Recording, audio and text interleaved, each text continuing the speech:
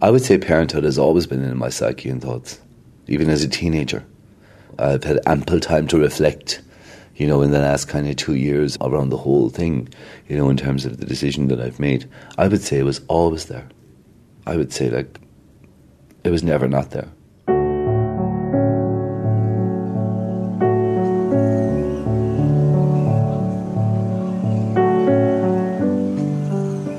I first met Brian Kelly in 1996. I'm from Youghal in East Cork. Brian's from Cullen in North Cork. That year, we'd both headed to Australia for a year of backpacking and adventure. Back then, I didn't know him and he didn't know me. We met through mutual friends within our first few weeks of arriving in Sydney. Almost 20 years later, I'm settled in Youghal, and Brian, after coming home for many years, has settled down under in Sydney. So at the moment we're just walking through Parramatta Park, and the noise you hear in the background is actually the flying foxes, bats that are roosting here at night. They're giant bats about the size of cats, as you can see, and they feed off fruit and they come out at night. But there's a native colony here in Parramatta Park, which is kind of, there's only a few of them left here in Sydney. So this is the park is right on our doorstep, and it's very much geared for family. You can have your picnic here, have a barbecue here. We're just next to the Parramatta River, and it's very, very family orientated. And beautiful park. My name is Kim Lenan. Since Brian and I met, we've become very close friends. Due to time differences, our friendship today largely takes place over late night or early morning phone calls and Skype calls. Once a year or so, we're lucky enough to meet in person, catch up on old times, and create new times. Family and children are something we've always spoken about. I would say it's a very, the Australian culture is laid back. We were actually talking about this at work the other day, because someone made a comment and addressed a race of people a certain way. And there's an Irish guy that works with me, and we were saying that, if you did that at home, it would be not cool, would be very much frowned upon, and it's quite normal here. But, I don't say that as a negative. It's just they're laid back, they're relaxed. It's the Australian culture. I'd say that probably would be a lot more politically correct at home in Ireland than the UK. Even their politics is a lot more laid back here as well. They get very personal with each other, inside and when they're debating and stuff like that. So it's interesting. It's just the Australian culture. During the year that Brian and I spent in Australia, we really got to know each other. Looking back now, it was a time when we were beginning to become adults. I think Brian was one of the first friends who I'd ever heard speaking about always wanting to become a dad. The choices Brian made to realise his dream will for some be seen as controversial 21st century parenting. For others, it's simply about a loving father and his daughter. I would say there's a fundamental need that's always been there, to be a biological father and, be involved in the nurturing and raising of a child or children. It wasn't a case of seeing something else and saying, because I see that, I really want that. It's more from the inside out of me. It's something like the thought of not having a child would just fill me with sadness. Even when I was 14 years old.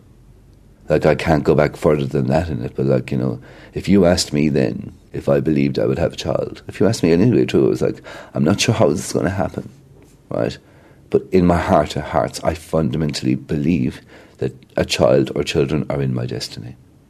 It wasn't a case of anything external driving this decision or anything. I was the only way I can describe it is there was something deeply internal that goes even back, I would say, it's in my DNA.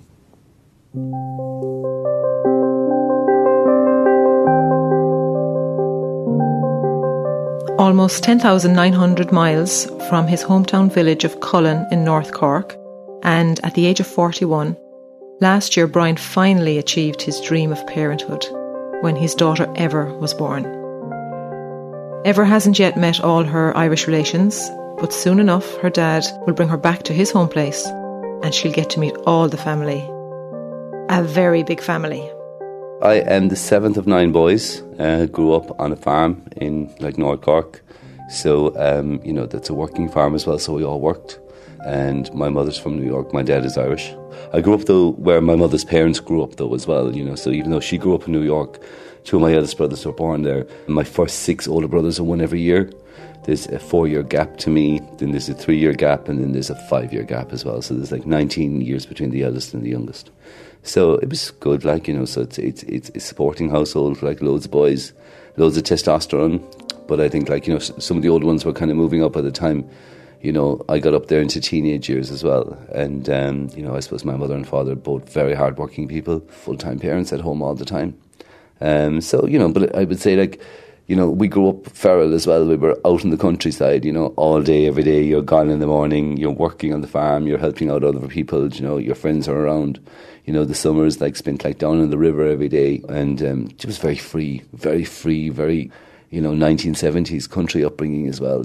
All the neighbours helped each other out when you were doing something, even just time to make hay so all of that stuff, you helped each other out, and a great community spirit. But I suppose in terms of family holidays or going out into the world, I think I was 19 years old before I ever got on a plane or anything like that. Went to London for the weekend, and obviously then when I was 23, 24, went away travelling, and I suppose saw the world properly for the first time as well. Then from there went back and went into the whole recruitment game, and have worked in Cork, Dublin, London, Cork, Limerick, and everywhere in between, but in the recruitment space until I moved here in early 2008.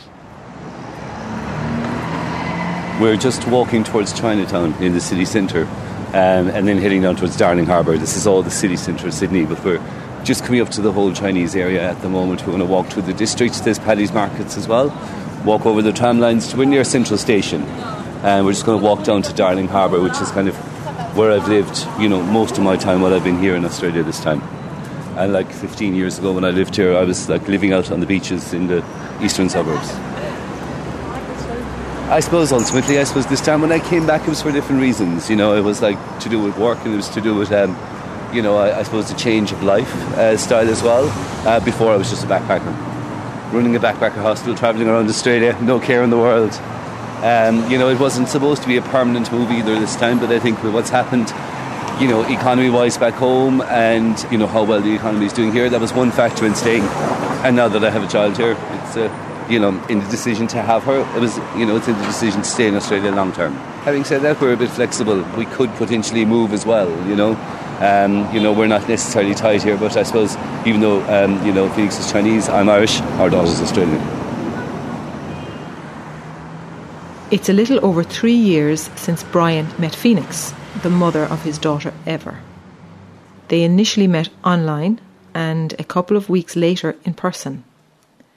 Coming from very different backgrounds, their decision to have a child together was a big one. She's 39 years old now, so she would have been 36 at the time. Has grown up in China.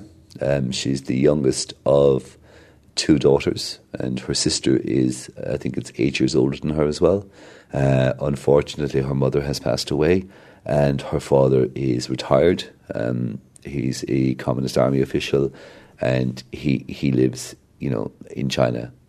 And culturally, I think there's a lot of uniqueness about Phoenix's decision, way more than mine. Because in China, being a single mother, it can be quite restrictive. For example, a nice way to describe this was when Phoenix and I spoke about it. If you got a girl pregnant in China, even if you don't like her, you marry her. Right? Because the child has to have your name to get certain benefits, entitlements, including schooling, for example. And also as well, we talk about, I suppose, cultures and, and all that kind of stuff.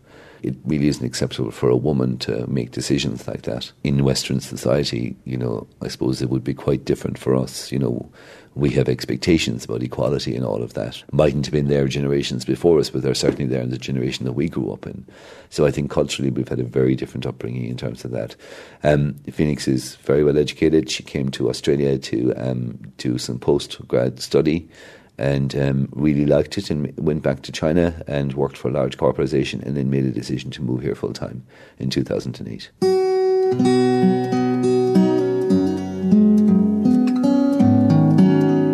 So Phoenix had moved to Sydney in 2008, the same year Brian moved over from Ireland.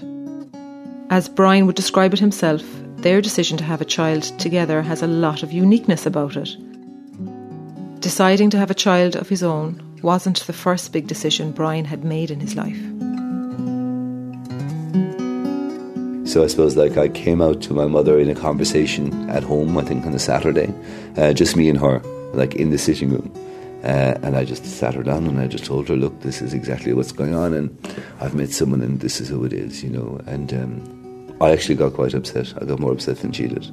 I didn't know how it would go down, I didn't know how it would go down, but I did know that I was in a relationship with this guy and I was really in love with him. I wanted to be honest about it. It was important for me, that I was, if I ever became a father, I suppose, to do that as an openly gay man as well. My mother said to me, I don't necessarily understand, but, I do support you. And, she always has. It's more socially acceptable now than it was 20 years ago, than it was 30 years ago, It's more socially acceptable, I would say, in Sydney than it is at home. And that would be including my decision to go out there and have a child as well.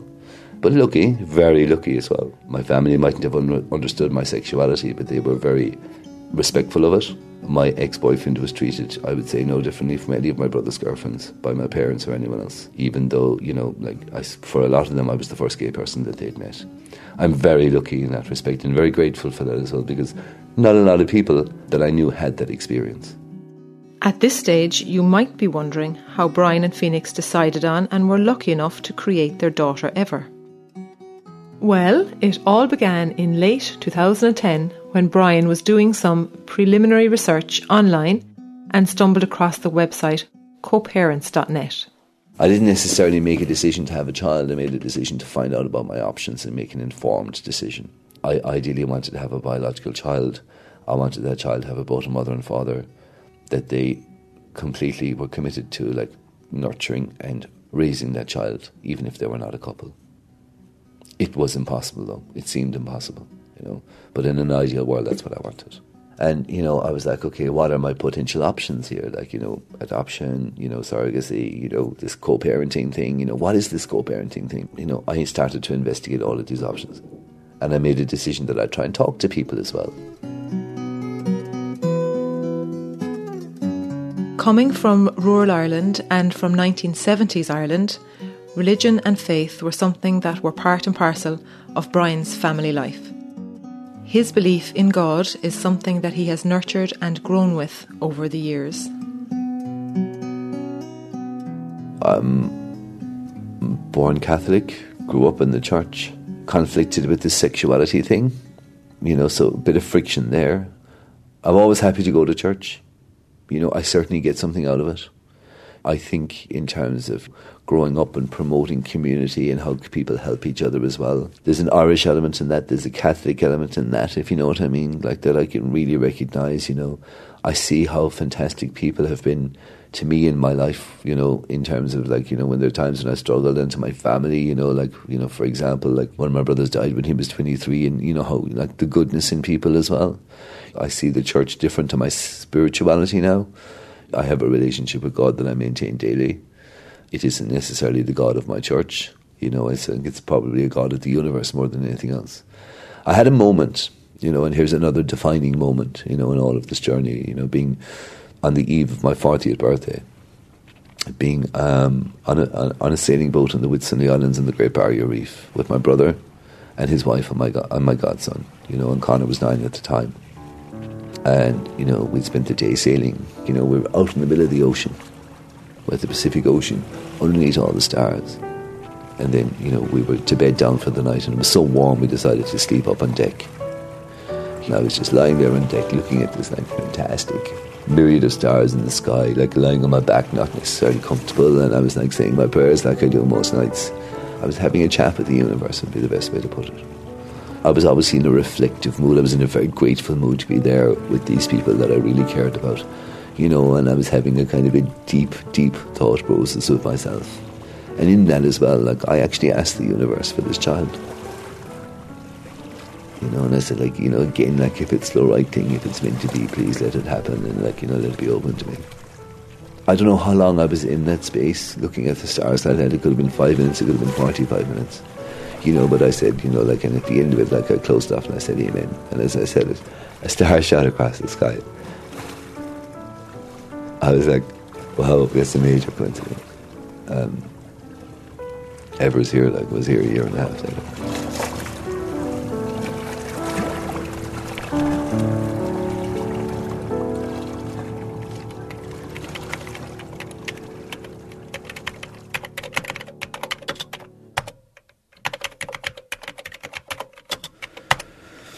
So, there it is, coparents.net, right, okay? Now, it's a global website. I purely came across it from a research investigatory point of view. Remember, I suppose, that part of that investigation was that, I would just, reach out to try and speak to other people. Some people use it, to have, I suppose, donors involved as well. So, when I came across this and when I decided to investigate a little bit more, I was purely from the point of view, a co-parenting situation, ideally for me, would look like this. Are there other people in that situation? How does it look for them? What's their experience been like? Are there any of those here in Australia? Can I talk to them? Can I meet them for a coffee? Never thinking for a second that I would meet someone through this channel that I would end up having a child with. A lot of people responded to me. I responded to a lot of other people. I suppose I wasn't necessarily interested in talking to people about sperm donation or anything like that. It wasn't a case of just wanting to have a child out there in the world. It was a case of, in my case, wanting to have a child in my world, and watching them grow and raise them as well. Ultimately, my journey with this website was very short and very brief. Phoenix is the only person that I met off it because purely she was based in Sydney. I haven't been a member since. Nor is Phoenix. We're too busy with the baby. But I suppose that was the platform in terms of putting it out there, in terms of look, this is who I am and this is what I'm looking for. I'm looking for more information. Can anyone help me?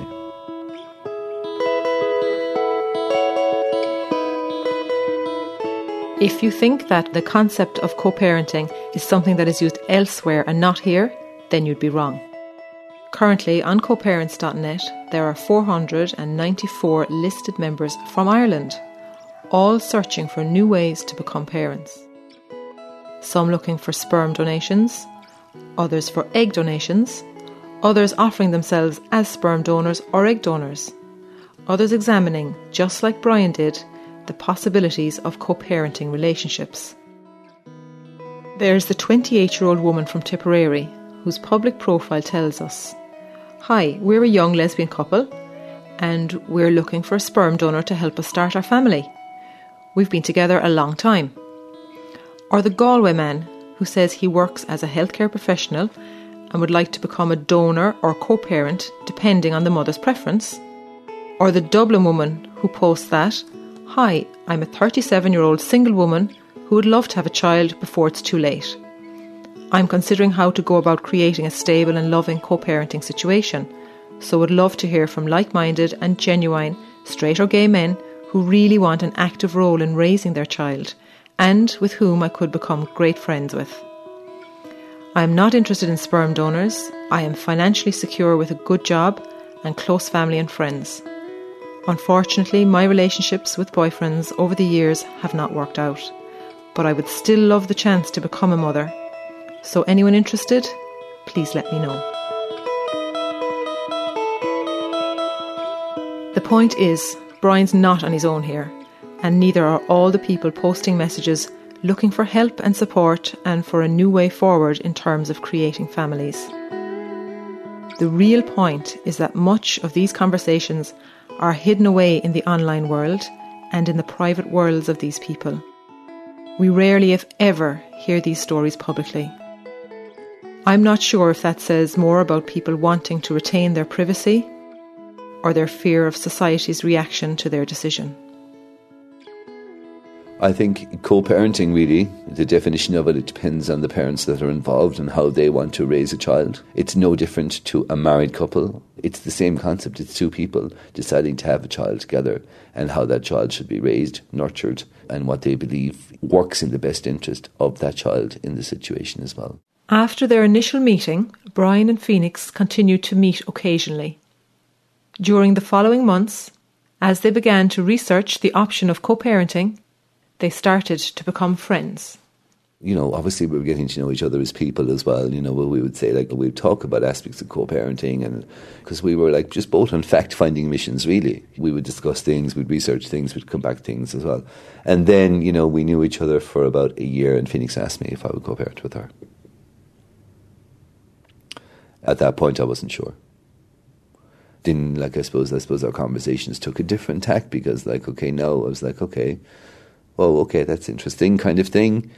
How would it look if we co-parented together, and to research from that point of view, or how we might go about it. And I suppose I was open to the concept, and just to see how it would feel and how it would look in terms of everything down the line as well.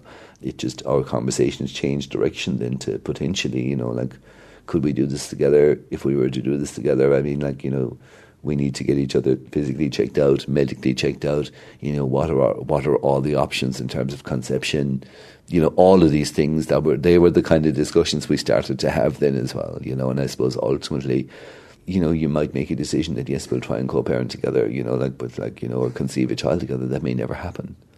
What conception options might you have to go down? How long might this take? How many years might this take? And all of this kind of thing. So there's a lot of discussions in there. There's an awful lot of research to be done as well. One of our areas of difference was around our expectations as to when we should try and have a child together as well. And to talk about that as well, and how it would happen. We went for medical tests to see if we could potentially, if there was any barriers to us having a child, or potentially conceiving a child, and there weren't any. And it was at that point I was okay, I need to get buy-in from my family at this point. I'm not making this decision on my own. And at that point, really, I started talking to people, as in close to me, friends and family. And hey, this is what I'm thinking. What do you think? And I think ultimately when my mother said, yeah, I support your decision, my decision was made. Would I have gone ahead without my mother's blessing? Probably, I think. Did I suspect I'd get my mother's blessing?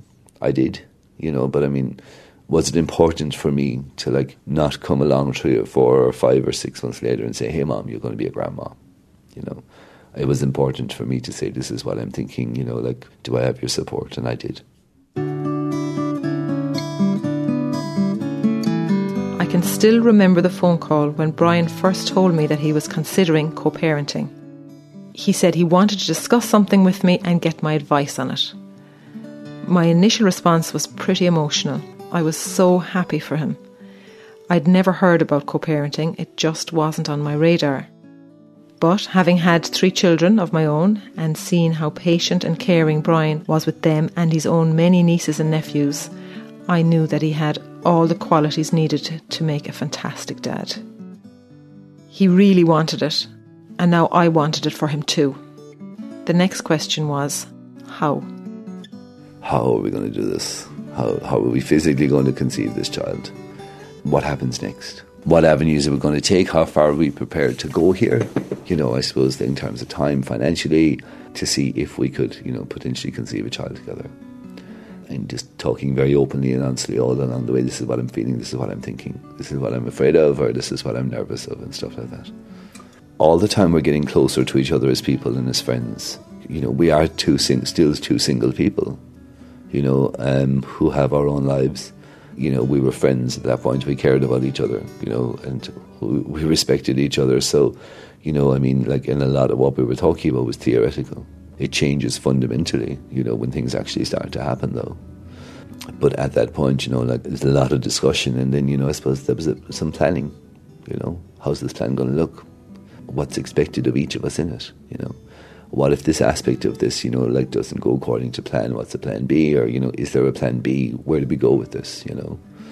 Right down to discussions, for example, if there was, there's a lot of ethical decisions or potential decisions to be made in there as well. If there was any challenge with the pregnancy and stuff like that, if we, how would you feel if this happened? What would you want in this situation? And all of those conversations as well, and so it's a lot of discussion, a lot of thought. I remember thinking, and still do, how much thought went into Ever before she was even born. Every minute detail was worked through. until an agreement was finally reached. I think your average couple will never think as in-depth as this, probably because they don't have to. Everything from religion to schooling, to finance, to holidays, to healthcare, to visiting relations abroad. All that and more had to be worked out and agreed between Brian and Phoenix before they had even created an embryo, let alone a baby. In terms of a final agreement, that's ongoing. It depends on the situation. You can't really have it because you never know what the pregnancy is going to be like, what the needs of your child are. At a very surface level, how we both contribute financially, how we both contribute emotionally, how we both contribute in terms of time and presence, and where we physically live. What if, for example, one of us was to meet a partner? How was that person introduced? How's another person introduced to our child? What are the timeframes there? What's best for that as well? We're trying to be sensible about it. What if our relationship broke down? A lot of relationships do. What's in the best interest of everything in terms of, so we're covering all that off as well. If in case we ever fell out with each other as well, this is the minimum that has to happen on both sides. You know what I mean? So everything is discussed until, I suppose that Eva was born, really things finalised in. But we had a very big blueprint before she was even conceived that isn't a million miles away right now from what the actuality of the final agreement. It's not a legal document at this point, but it can make the framework for a legal document moving forward and be used accordingly in the children's court.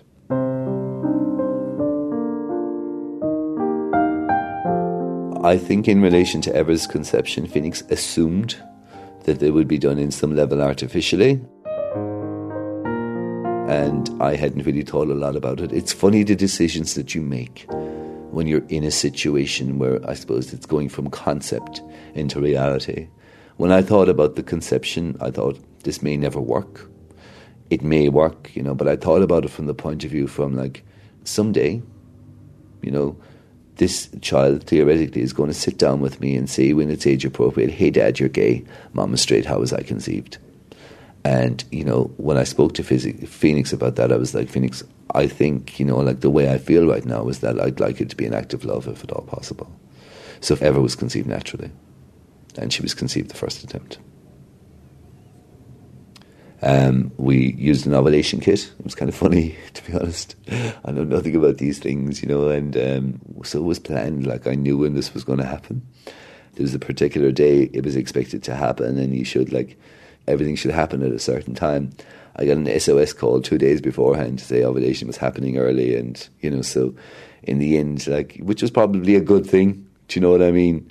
And, I suppose, we had made a decision that, that we would try and do what the ovulation and the doctors suggested, and we did. We were both very nervous about that. Obviously, we'd made a decision that if that didn't work that month, we would keep going as well if we were able to as well. There was a plan B and a plan C and a plan D if we needed them as well.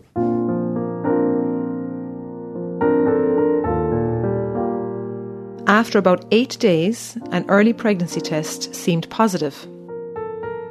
That was followed up by further confirmation a few weeks later. Then there were the usual scans, and all looked great. This was no longer about chats and thoughts and agreements. Everything had become real. These two people, who were not in love with each other, had come together to create someone that they would both love. Forever. I would say Phoenix is a lot more practical than I would be, and I would be a little bit more emotional. Do you know what I mean? So I would say, yeah, ultimately, but I think we're both practical about what needs to happen and what doesn't need to happen as well. Also, both very grateful. Do you know what I mean? Because our story and our journey could have been so much different. There's a practicality to what has to happen when you're pregnant, and things need to be done, and the pregnancy was quite difficult, but Phoenix had to wear that. I didn't. There were times obviously in there as well when it was, we needed space as well, like any other couple I would imagine, or any other people in that situation. It's had difficult moments, of course, But like, it's a life-changing experience. When Phoenix was 6 months pregnant, Brian suggested that with impending parenthood, it would be a good idea to approach their local family relationship centre for some ongoing support and advice. On May the 21st, 2012, Brian drove Phoenix to their local hospital. Ever Elizabeth Jade Kelly was finally on her way. What we didn't realise, and what the midwife didn't, because she was popping in and out, was that labour was going really fast. Because next thing, all of a sudden, like about half an hour later, the midwife came in and she was like, they'd prepped for the beginning of the epidural. And then she just made this flyaway comment. She goes, "Oh, they better hurry up on that epidural." And I was like, ha ha ha ha ha, that's very funny. And she was like, "No, I'm serious." And she was like, I was like, "What?" And she goes, "This baby's not going to wait." And like, literally, bar over the bed and push. So we were 5 centimetres delayed at 3:30. Ever was born at 4:45. So like, literally, bar up. I was holding my hand behind Phoenix's head. I was holding one of her legs. And just us and the midwife, and like, basically, like, you know, an amazing experience, you know. And I could see Ever crowning, you know, could see her like black hair, you know, and like, it was just like, you know, kind of was, you know, all of a sudden, like, there she was, you know. And I suppose from my perspective, you know, like that, like, you hear people talk about that rush of love that they get, you know, and I suppose, like, you know, like, it's not that I didn't get that. But my overwhelming sense when I held Ever for the first time is that I knew her. It was like a reconnection. It wasn't like a new connection, it was like a reconnection. And like, I would say she settled on me that way. And it was very powerful. It was very powerful, that sense that I had of her. You know, like, it's like, I know you from somewhere before. And that was the overriding sense that I had. You know, like... you know, and she was like 6 pounds 15 ounces. She was 2 days overdue. But Ever was very hearty, you know, very hale and hearty.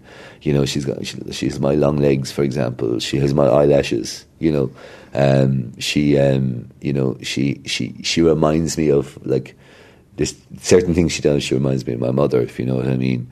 And like any child in any relationship, she looks like you on one side and she looks like you on the other and stuff like that.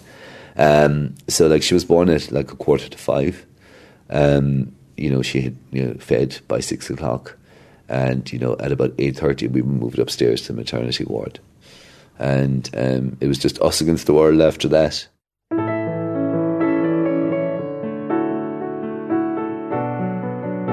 Just over a week after Ever was born, she went home with her mum and dad. As agreed, Brian had already moved in with Phoenix before the birth. Now he had 4 months off work to stay at home and care for Ever. He's currently back at work and back in his own apartment. The relationships in this new family all centre around Ever. The agreement that Brian and Phoenix drew up together in terms of a parenting contract is not set in stone. They revisit that agreement regularly and revise aspects of it depending on Ever's needs and their own expectations. Legally, Brian and Phoenix share equal custody and guardianship of Ever. When Ever is fully weaned, Brian will then be able to take her overnight.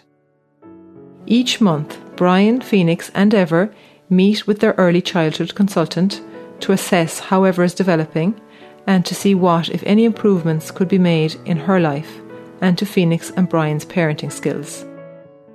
They have also appointed a third-party family liaison officer who looks at things solely from Ever's point of view to ensure that should any disagreements arise, Ever's best interests are always to the fore. This is all part of the ongoing agreement that's in place to ensure that this family works as well as it possibly can.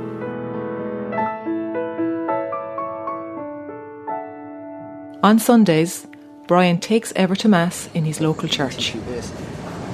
Cute as a button. And quiet. Very quiet, aren't you, Pet? So she's like, kind of tired. Is that my good Pet? No, gorgeous. Hello. Hello. So when I'm back last night, she was asleep. She woke at 3:30. Well, we were up at 3:30 this morning. During the night, we just like do what we have to do and straight back down. There's no messing. There isn't. There's no missing at all. No. Yeah, she's a very quiet, inquisitive. She's been that way since she was born, you know. She just takes it all in. My brother Denny's son Connor is exactly the same. She takes it all in. There's no major fuss, there's no drama with her at all. Walking is a big thing for me with her, you know. We'll go away for 2 hour walks. Like, I was off for the first 4 months, so like we do that every day, you know. She loves being in the pouch as well, and the baby pouch.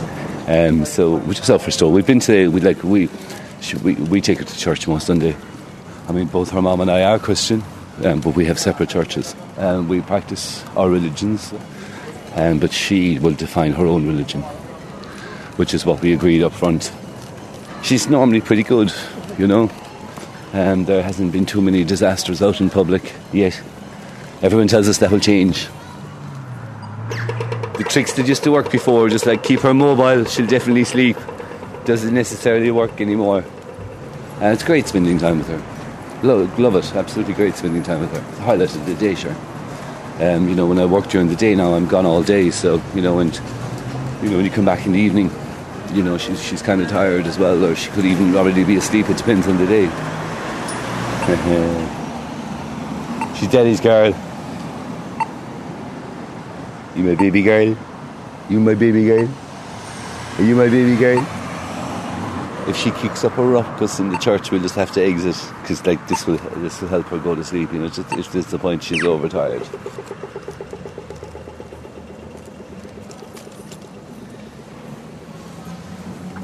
Ever, there's something going to happen in a while that you absolutely love, and it's music.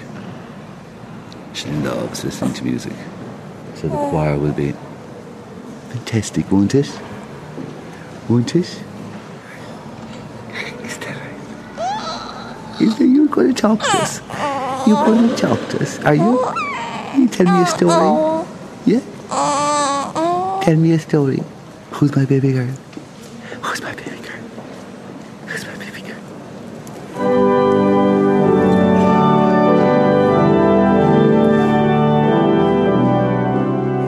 Brian's decision to have Ever brings to the surface the bigger questions of life. Having to contemplate a child in such detail before she's even born inevitably makes you question everything about your own identity, your own personality, your upbringing, your parents, your family, and how your new family will grow.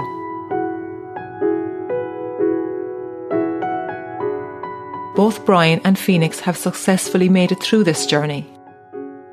What the future holds, no one knows. But when Ever grows up and finds out about her story, she'll know how much she was wanted. Thinking about becoming a parent is so different to the actuality of it, you know, and I suppose like that any parent in my parents' generation as well, like they were completely committed to their family. A separated family wasn't really an option or anything like that. You do reflect on that an awful lot more. I think more so when Phoenix was pregnant, you know, you think about these things and you think about the father you want to be or the father that you may be going to be as well. My parents were constant. They were hardworking, they were always there, they were available.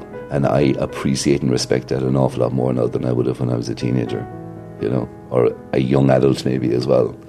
It changes every perspective, really. You know, we're in our late 30s, early 40s. You know, we've no family around, and, you know, what about if anything happened to us moving forward as well? You know, where would that leave Ever? In an ideal world, I suppose, like, ultimately, like, we'd be closer to family, definitely. You know, we felt that in the last few months as well. Like, I have no regrets about my decision. It's so different now, you know what I mean?